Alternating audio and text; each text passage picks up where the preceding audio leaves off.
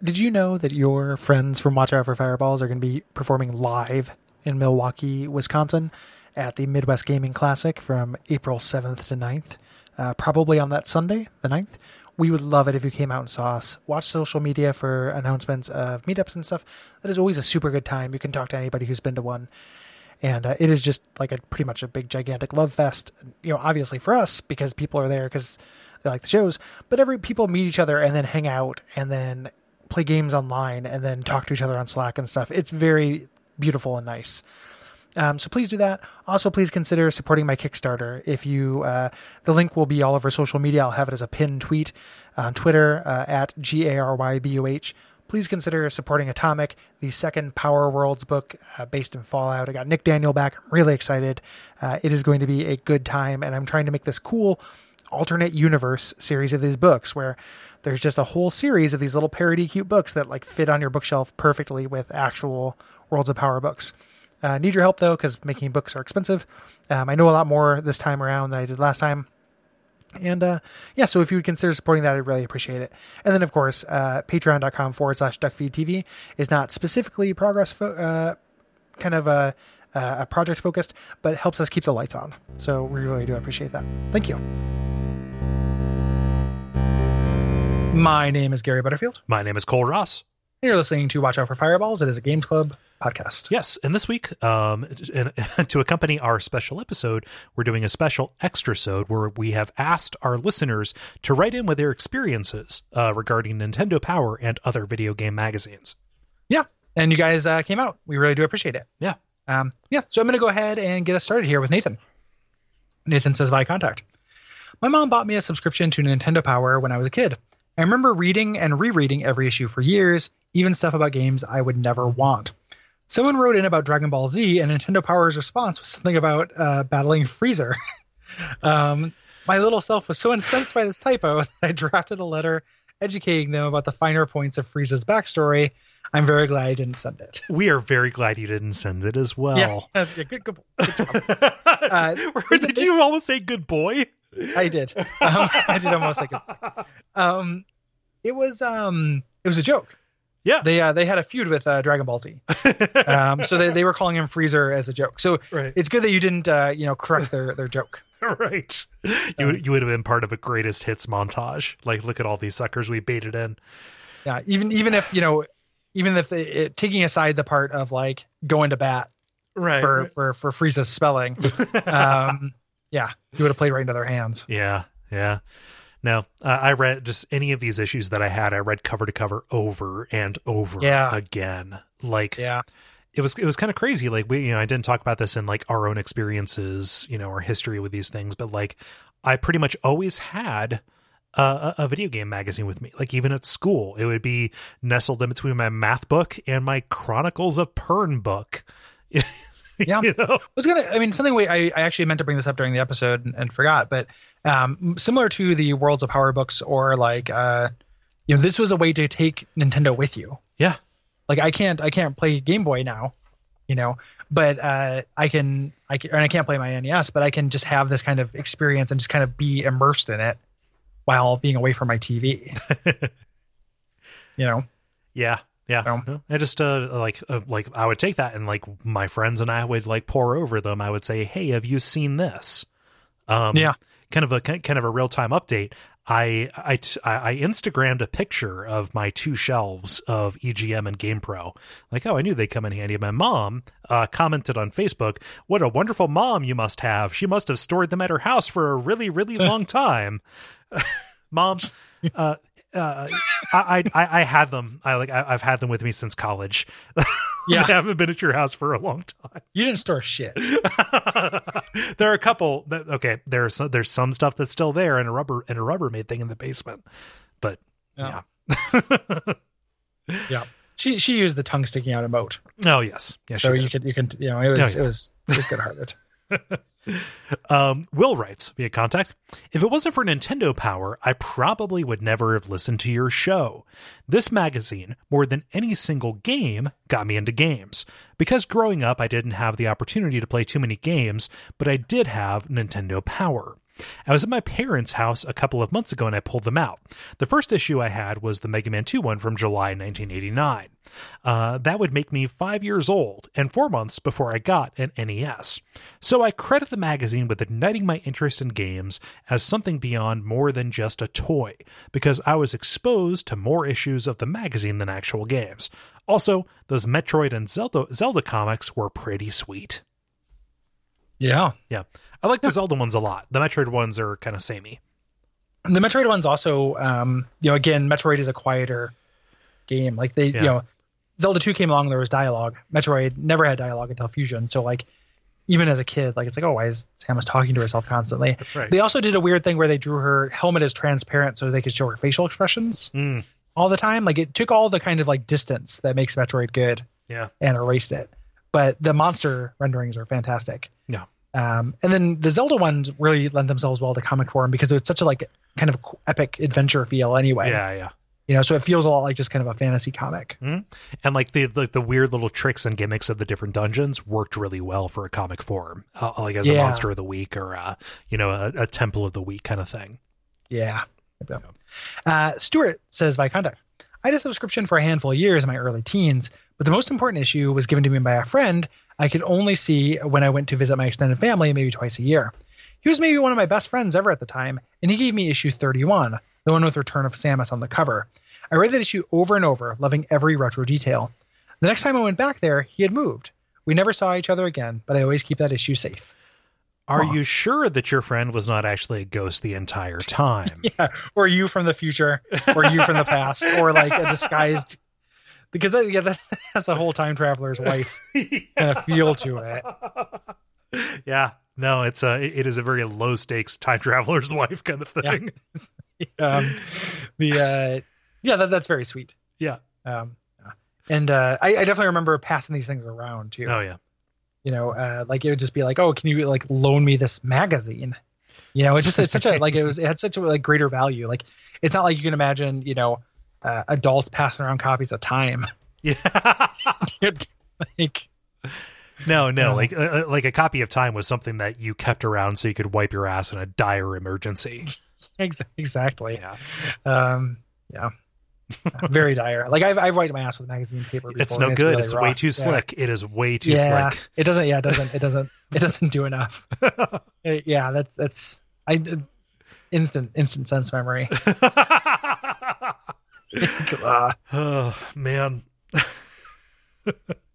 Let's see here. Brian writes, if we're talking about entertainment as mass marketing tools, it would be a shame to omit the official PlayStation Magazine and PlayStation Underground. PlayStation Underground was originally a 4 times a year double disc magazine. Disc 1 would feature trailers, interviews, and features such as building a simple game from scratch to show off the process. Disc 2 would be a demo disc, featuring many demos from the infamous Pizza Hut demo discs, but often with demos that I never saw anywhere else. After about 5 years, the magazine folded into the official PlayStation Magazine. The features moved to print, but every month the magazine would come with a new PS2 demo disc. Every time the magazine arrived, it was like Christmas morning. Yeah, that was awesome. Yeah. People have suggested doing a special episode on demo discs, and I don't know that I have enough to say about it other than just it being something I'm generally in favor of, and I thought was very cool. Yeah, I got exposed to so many great things through those demo discs. Well, the great thing was one of the best things that could happen is if it was a game with like a small like iterative gameplay loop. Yeah, like a Tony Hawk thing where it's like, oh, here's just the first level of Tony Hawk, and like, man, is there a lot of value just in the first level of Tony Hawk? Yeah, and it cries back to like that shareware thing. It's like, oh, the first episode of Wolfenstein 3D. Yeah. Like there's so much value there. Like it's a demo, but it's also something you can play for a long time. But yeah, games that were really important to me, my first exposure to them was often through either a PlayStation Underground or through these OPM discs. I remember like buying an issue of OPM specifically to get the Eco demo. Or like my PlayStation came with a PlayStation Underground demo disc that had Parappa the Rapper on it. That's another game that's like you could play that first stage over and over and over. Yeah. And like I eventually bought the full thing. Like that is an amazing game, and it's a shame that we're probably never going to be able to do it for this show. Yeah. Yeah. The one of for some reason other than Tony Hawk, my main memory was playing like, what is it, like Something of the Deep, that PS1. Oh shit! Like the Treasures of the Deep. The scuba diving thing. Yeah, Treasures of the Deep, which was like not particularly fun, but I played a lot of it. Because it was so. Yeah, Treasures of the Deep. That's the one. Yeah. That might be worth like an Epic Suffering kind of thing, not because it's bad, but just because it's so weird and like, a chance to revisit. Yeah, possibly for sure. Yeah. Yeah. So, is this me or you? This is going to be you. This is Brian with an I. Brian says, by contact.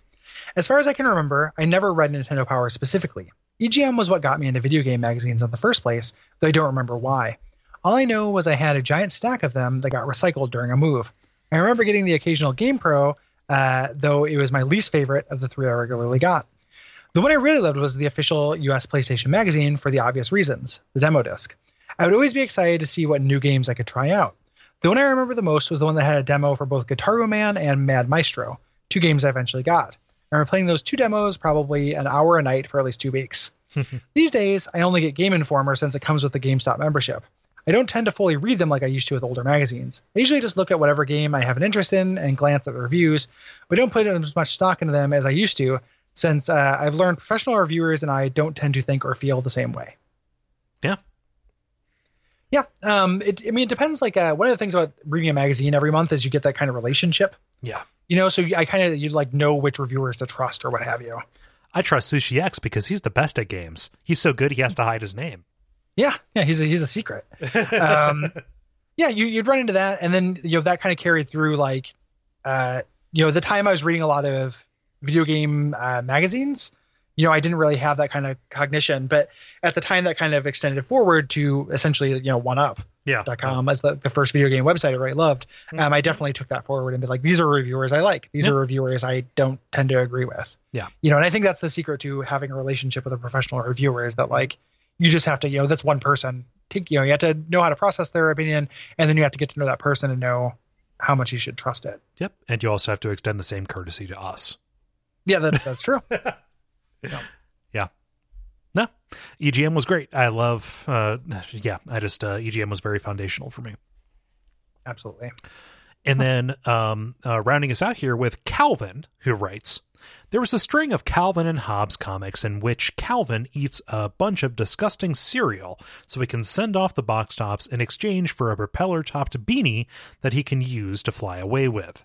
He comes home from school every day asking if it came, and his mother must give him the bad news that no, not today, but maybe tomorrow. When I was reading the indecisive Calvin and Hobbes, or whatever book it was in, I happened to be in a similar situation, replayed an agonizing anticipation month after month as I raced home, hoping there would be the next issue of Nintendo Power waiting for me. I guess I never paid attention to the calendar dates, because I don't recall ever expecting it to arrive on a particular part of the month. I just figured that any day after I receive one issue, the next one has a chance to arrive. I recall kismet in the air when my buddy from across the street rented some complicated game for the weekend that confounded our 6-year-old minds. But fortunately, that very same day, the Nintendo Power arrived with a complete walkthrough.